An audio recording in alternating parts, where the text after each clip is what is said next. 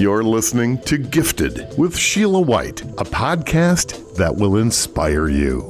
Its purpose is to uplift and entertain creatives to pursue their passions through their gifts. Sheila White is a film and television producer, author, and entrepreneur. And in each episode, Sheila talks with gifted individuals about their journey and the lessons they've learned.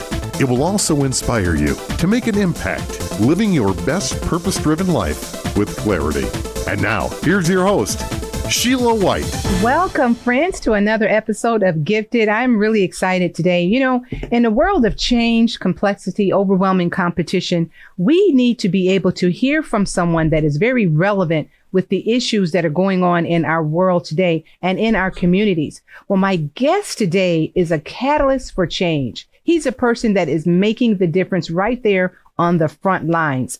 And what he does is he has overcome his own challenges and he's reaching out to other people to be able to help them. Now, in a lot of communities and a lot of places around the world, especially in America, Humanity Relief is an organization that is a non-for-profit organization that resettles refugees, asylum seekers, survivors of domestic violence, and survivors of human sex trafficking in the Chicagoland area. These are problems that are worldwide, and we need as a community to join hands with other communities, with other nations around the world to help combat these problems that are going on. And one of the great things about my guest today is he helps individuals with basic household goods, supplying cleaning supplies, hygiene items, budget laptops for adult members of resettlement families, and he helps them with ESL classes. There's so much that he's doing. There's a lot that we have to talk about today, and I'm really excited. And also, he helps people every Saturday at 12 o'clock on the south and west sides of Chicago. This is a person that literally is on the front line. He is a person that is concerned about humanity. Hence, the name of his organization, Humanity Relief. Let me tell you a little bit about my guest today. When he was younger, Ali had been through a transitional housing program with his mother. And as he got older, he felt obligated to help others in the way that his family was helped. And at an early age of 19, much like a lot of college students today, Ali started to become more and more aware of the social issues around him. And he knew that he couldn't help everyone, but he wanted to help as many people as he can, helping alleviate some of the suffering that he was seeing of many individuals. And he also got involved in volunteering at charities that assisted refugees in East Africa and in the Middle East and South Asia. So this is an individual that has been moving, shaking, helping people around the world. And after graduating and volunteering, he began working with charities for several years. And he felt compelled to leave the corporate environment and to start his own nonprofit organization, which is helping people regardless of the race, creed, color, or religion.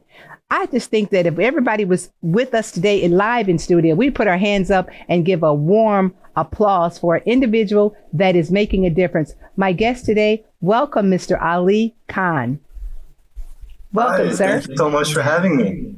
You know what? There is so much that we could say in the light of what's going on today. I want to talk a little bit about what's going on, not only in Chicago, but what's going on in Texas and California and a lot of places around the world. Let's just talk about the problem, because some people don't watch the news and they're not aware.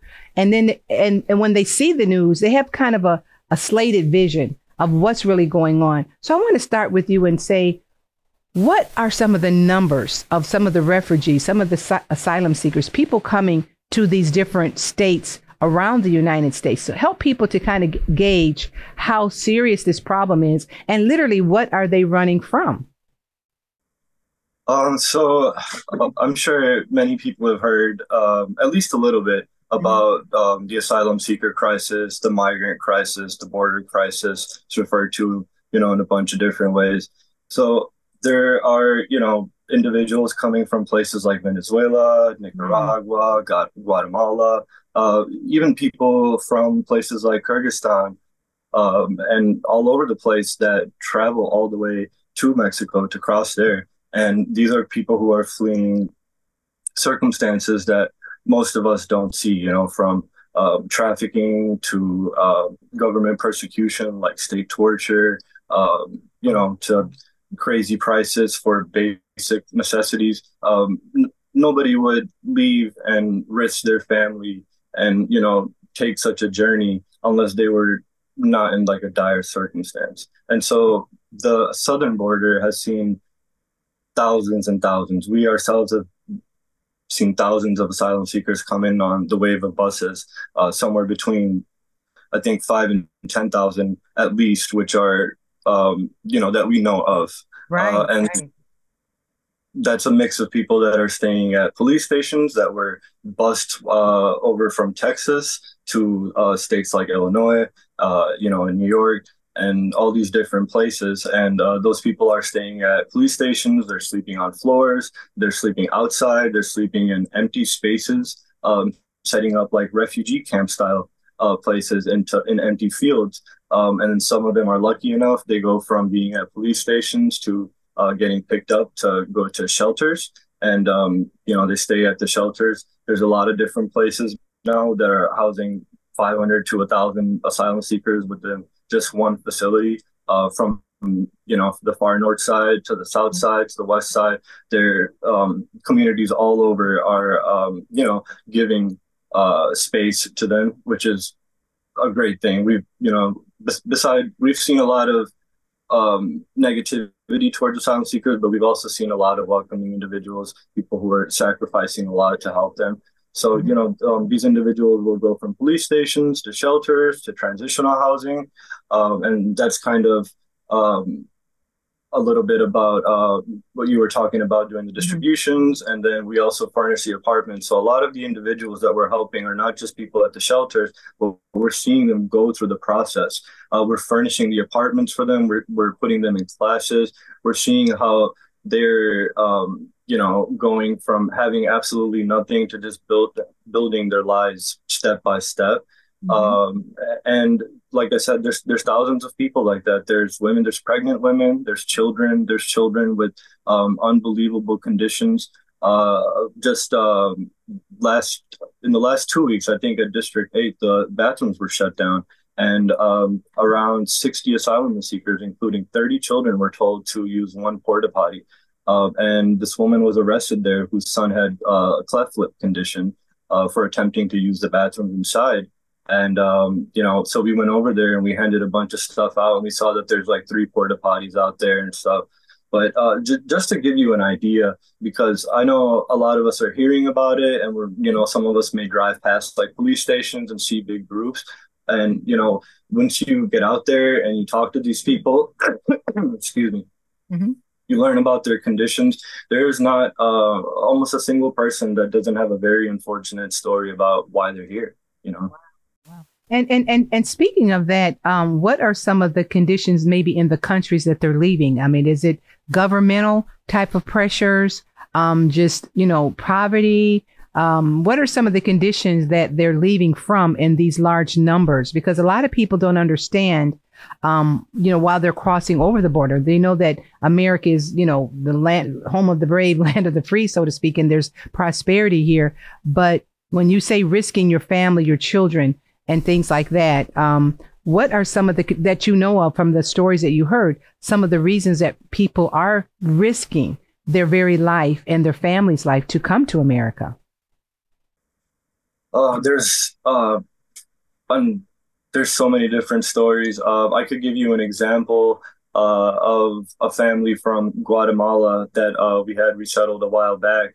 And she was basically a trafficking survivor who had children. And she was not able to receive the help in her country because her country is already very unstable, right? So these places that we're talking about, like Venezuela, there's not just government corruption there, but there's also sanctions on these places that, we're trying to hurt their bigger leaders. But unfortunately, the people at the bottom are being deprived of like food and medicine. And so I'm sure we've all heard of stories in Venezuela where toilet paper costs from like $10 to $20 and people are standing in line. So those are the types of things, like People who are in unfortunate circumstances are ending up in even worse circumstances. And sometimes they have no choice but to come over here, you know? And even on their journey over here, like the lady I was talking about, she ended up being basically trapped in a household in Chicago before she was rescued by someone, you know, who had taken advantage of her situation and posed as someone who was going to help her. So you know, and this lady had 3 kids. We have a whole documentary about her too on our homepage.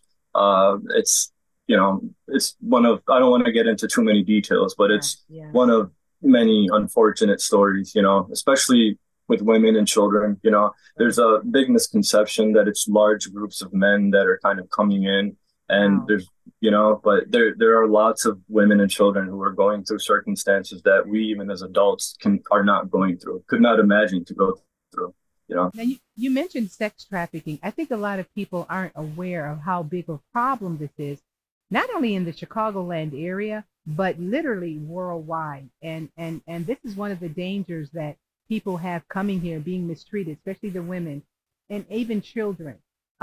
Let's talk a little bit about how widespread this sex trafficking problem is, because a lot of people think it's in another third world country. It's not necessarily happening in their backyard here in the United States or in their city, but this is a big problem. And, you know, so let's talk a little bit about how big this problem is in, I want to say America, but it's worldwide actually. Yeah, absolutely. I mean, we all hear stories about, you know, people going overseas and things happening to them. And I'm sure to a certain extent, this stuff does happen more overseas, but it is happening right over here. It's happening right in our backyard. We're resettling families, you know, almost on a weekly basis that are either domestic violence survivors, human and sex trafficking survivors, refugees, asylum seekers.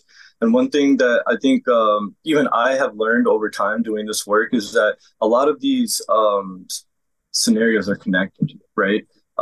So you can be a refugee, you can be an asylum seeker, and you can unfortunately end up also being a domestic violence survivor or a trafficking survivor, right? So a lot of these issues are not necessarily separate, you know, and that's why we help all of these families. If you list them all out, it sounds like it's a lot of different people, but essentially what we're doing is resettling families that are all in, you know, different dire situations. Mm-hmm. But yeah, I mean, well, the lady that I was talking to you about was not just a human trafficking survivor. She was a sex trafficking survivor. Wow. We have another client that we had resettled in the suburbs who, because of being sex trafficked, she had unfortunately given birth to a child, a beautiful child, but unfortunately with some defects, you know, and she had she's probably still carrying this guilt, you know, like she was in our classes and, you know, she would talk to me and our teachers about how she just always felt bad, you know, and like I said, these people are in bad situations and they go from bad to worse. And a lot of times they blame themselves because, you know, there's women with children. They're responsible for not just their own futures, but their children. And, you know, like all of us, we all love our children. And, you know, if we make mistakes, we blame ourselves for it, you know? Yeah, you know, you brought up a really important point, because the parents are going through difficulties. The women are going through difficulties, the children as well. What is that you know of is our government doing besides maybe allowing them to come over? Because a lot of people aren't aware of what's happening at the federal level or at the state level to offer any assistance besides just giving them a tent. Is there anything that we could be more aware of that they're doing to help the asylum seekers and the people that are coming over here? Yeah, absolutely. I mean, I think that, you know, everyone would agree that we would like to see the government do more, but and it has been a long time since, you know, asylum seekers are staying at police stations, and that's causing various problems, a lot of confliction. But we've seen a good amount of asylum seekers move over to shelter facilities, like mass shelter facilities. They are talking about making kind of like these indoor style camps. So I think the city, for the most part, is really focusing on getting them out of the police stations, and if they do have to live in places in big numbers, where they can at least live in like humane conditions with bathrooms and not have to be outdoors. So I think that's kind of currently where we're at. The biggest thing is that they have been authorized to work, and this was, I think, just last week. So that's really the piece that everybody's been waiting for. You know, every time we go over there, they always talk about, you know, being able to work, if we can give them work. And the asylum seekers are eager to work. Everyone wants them to work. They're going to be a big benefit to the economy, actually, right now, because now we have thousands and thousands of people who are going to be employed. So that's the piece that's going to help them kind of move out of facilities, move into transitional housing apartments, you know, work with case managers to kind of just save up money, you know, and that's where organizations like Humanity Relief come in, where we want them to be able to save money and have upward mobility. So that's why we provide, you know, furniture and household goods, hygiene, cleaning supplies. So I think that everyone is doing a little bit of their part, and, you know, it's unfortunate to see them still being at police stations right now, but there is progress being made. You know, it's just unfortunately not that fast. You know? Wow. What experiences made you want to start a non-for-profit? Because a lot of people see something, they may donate, but they're not necessarily going into an organization, you know, doing a non-for-profit or anything like that. They just will donate things, like a church may give food or take something by some of the asylum seekers and things like that, and some of the refugees, but they're not necessarily starting an organization. And so what made you want to start a non-for-profit? So it's kind of a long story, and I'm sorry I shut my video off here. It's getting a little shaky. I don't want to have my voice disconnect. I feel like that's more important. But so, you know, you were talking a little bit about how when I was younger, in my early teens, I had gone through transitional housing with my mother and my siblings, you know, and we went through a program with a organization in the suburbs, and they helped us for like a 2.5 period, where, much like our programs today, they provided us an apartment, they furnished it for us, they helped my mother with case management. And, you know, we went through that, and that really helped us make it, especially for my mom, you know. And when we were done, I was very grateful, because I was the oldest sibling, and I had seen everything that my mom had gone through, you know, and, you know, I watched my siblings, and, you know, we all had a great sacrifice in there, and we were very grateful to them. And so I wanted to get involved more, you know, I felt like I should give back. And I started volunteering in my first 2 years of college. You know, I worked with an organization where we filled shipping containers filled with like food and medicine. They would send it overseas. I even went overseas to refugee camps with them. You know, I got my friends involved there as a group, and eventually I started interning at an associated organization there while I was in school. And eventually I had graduated, and my internship had ended, and I had a lot of pressure on me from my family to go into corporate. And so I did go into corporate, even though non-for-profit was a big passion of mine. And once I did go into corporate, it wasn't really for me. I was, to be very frank, very depressed. You know, I couldn't do it. After seeing all the things that I had seen and going through those personally, I couldn't pretend that there's not people out there that I couldn't be helping. I know that I'm just one person, but in the past 5.5 years, and even, you know, 4 or 5 years of working with other charities, I'm sure we've helped thousands and thousands of people at this point. I'm just one person. So everyone can make a difference. Anyone can make a difference. You know, it was tough for me after I got a job. I had ended up quitting it. I drove for Uber and Lyft for like 2.5 years before I could even start paying myself like a very small wage. I'm not, even now, I'm not making anywhere near a living wage, but it has been a journey. You know, it's been more than blood, sweat, and tears. Not just the quitting your job part and how difficult it can be financially, but even the work we're doing is very tough, because we're picking up, you know, large donations and like sofas and beds and tables. And so, it's been a journey. There's been a lot of difficulties, but I think that I've never worked harder in my life, but I've never felt more fulfilled. You That's know, the best way to put it. you mentioned that you quit your college, your corporate job, and you decided to go, with the non for profit and things, helping different people, and it was more a bigger undertaking than I'm sure that you realized at the time. What are some of the difficulties that you have faced maybe in the last 5 years of running a non for profit, trying to do what you're doing with humanity relief? Because it's not easy. It could be long hours. It could be hearing some very grueling stories. It's heart wrenching, type of things. And people that are social workers, they hear these types of stories all the time. But people that decide to go from corporate, just helping people in this sense, sometimes they're not mentally and emotionally prepared for that strain that it can take. So what has been some of the difficulties you faced in these last few years of trying to run this organization? Oh, I mean, I could go on and on, really, but I think some of the hardest things, like many non-for-profits, especially one that starts from the ground up, is funding. You know, Yes. we have so many different people to help. Even now, we have various families with children that are sleeping on the floor in empty apartments. But there's only so much funding, right? Yes. Especially, Yes.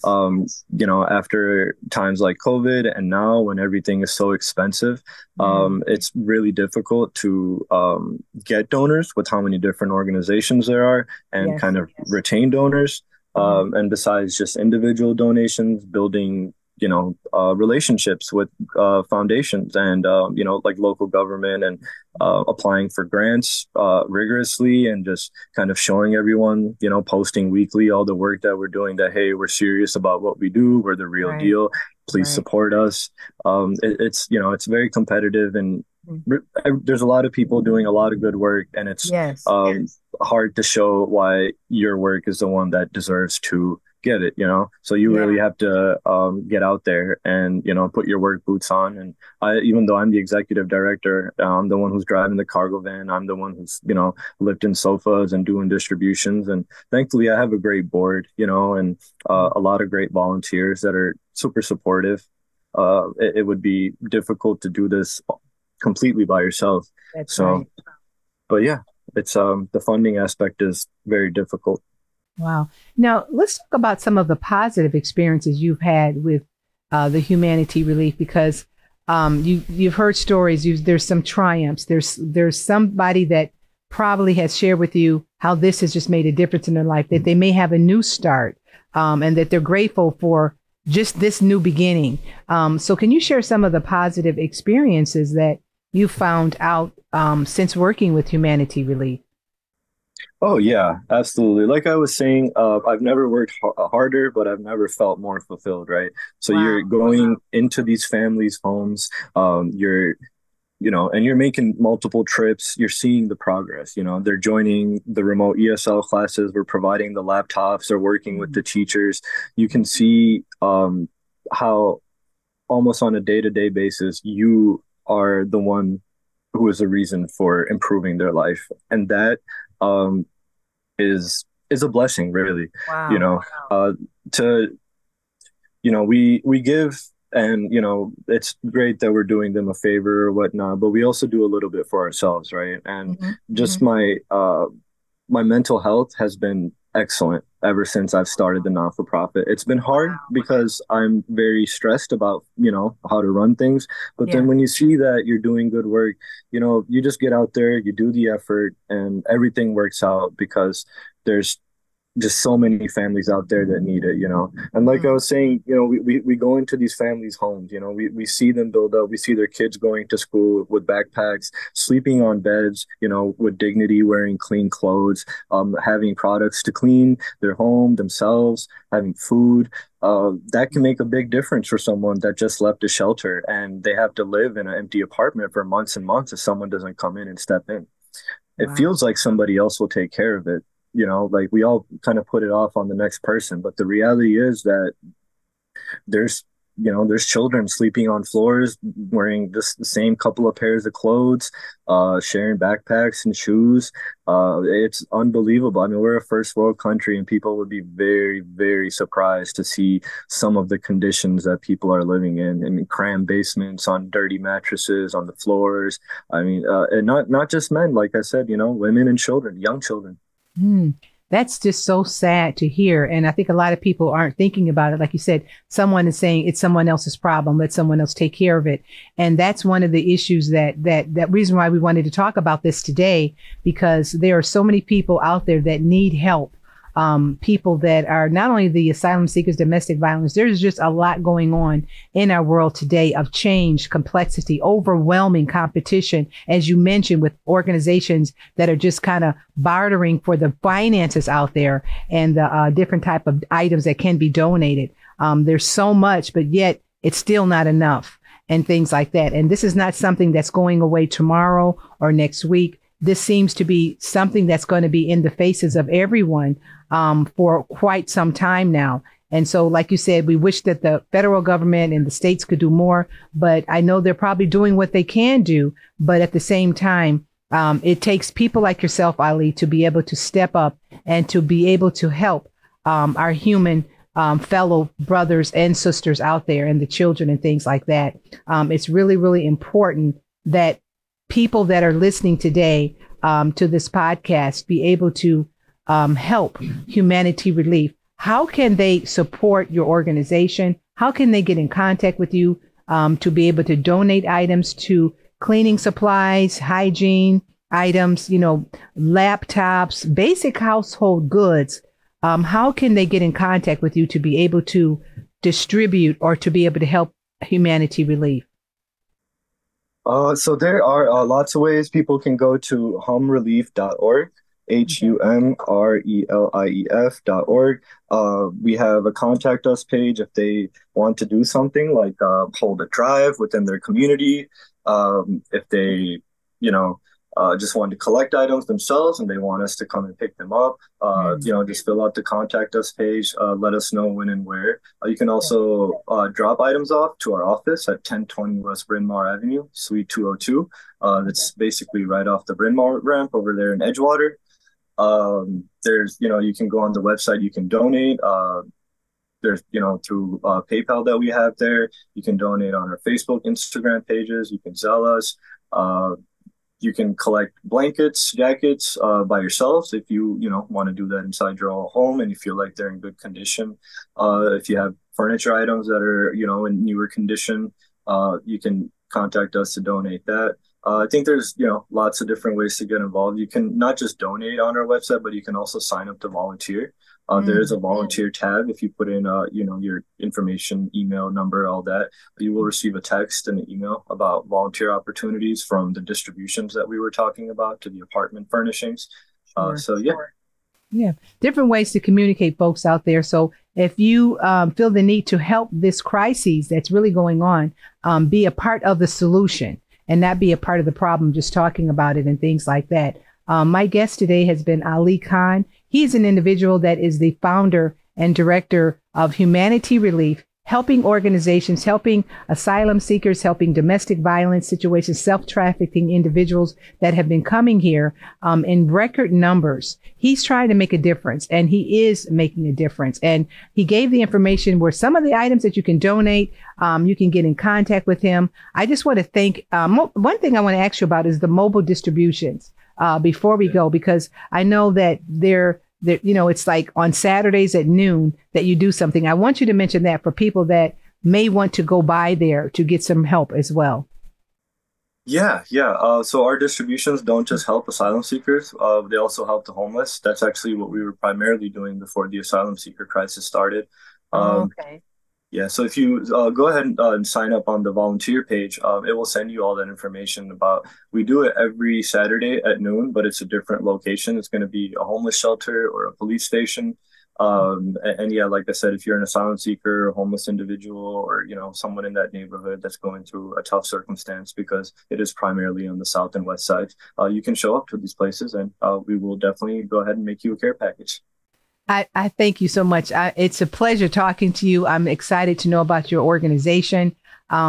It's a heartfelt thing. It's really a heartfelt thing because you see this happening on the news. You drive past the police stations, you see the tents, and other than just doing something, you don't know what all you can do. You don't really know how bad the situations are. And because they don't talk about that in the news, they just say that people are coming over here and they're putting them here in the airports and things, but they don't talk about those stories that are behind the scenes and things like that. And so I just want to thank you, Ali, for being our guest today, helping us be aware of this crisis situation, but also helping us to know that there are people that are caring, that are trying to make a difference, that are doing something. Because like you said, some people don't know what to do and some people are like, it's someone else's problem, but you're standing in the gap, making a difference for the homeless as well as for people that are coming over here. And you are to be commended and a pat on the back for that. I just want to thank our guests for listening today. If you did not hear this entire broadcast, I want you to visit our website at www.road2eternity.net. Ali Khan's information will be on there. Information will be on there about humanity relief, where you can be able to contact him, send in donations, financial donations. They need money to be able to keep this going, as well as donated items. And so his information will be on there. I want you to subscribe to this podcast, share it with your family and friends. We want to make sure that people know about humanity relief, and we want to make sure that people are doing whatever they can do as an organization or as an individual. I want to thank you, Ali, because you are a person that is uniquely designed and strategically gifted. Thank you for using your gifts to impact the world. Thank you, Sheila. Those are words that many people in the non-for-profit sector need to hear to keep going. So I genuinely appreciate not just your kind words, but the work that you're doing, that you're helping small non-for-profits like us that, most of our money's going towards our programs and we don't really have money to churn out towards advertising. This is a great opportunity. Sheila, what you're doing is also really great. Thank you so much for having me today. And we're also having you on another podcast, another radio show on Sunday. So we're looking forward to talking with you again on this coming Sunday to talk a little bit more about humanity relief and some of the other things that you are doing as a person of the week and the organization of the week. Thank you all for listening. We'll talk to you next time. Thank you for listening to Gifted with Sheila White. We hope you understand how your gifts can make an impact on the world. Gifted with Sheila White is produced by Road to Eternity, a film and television production company.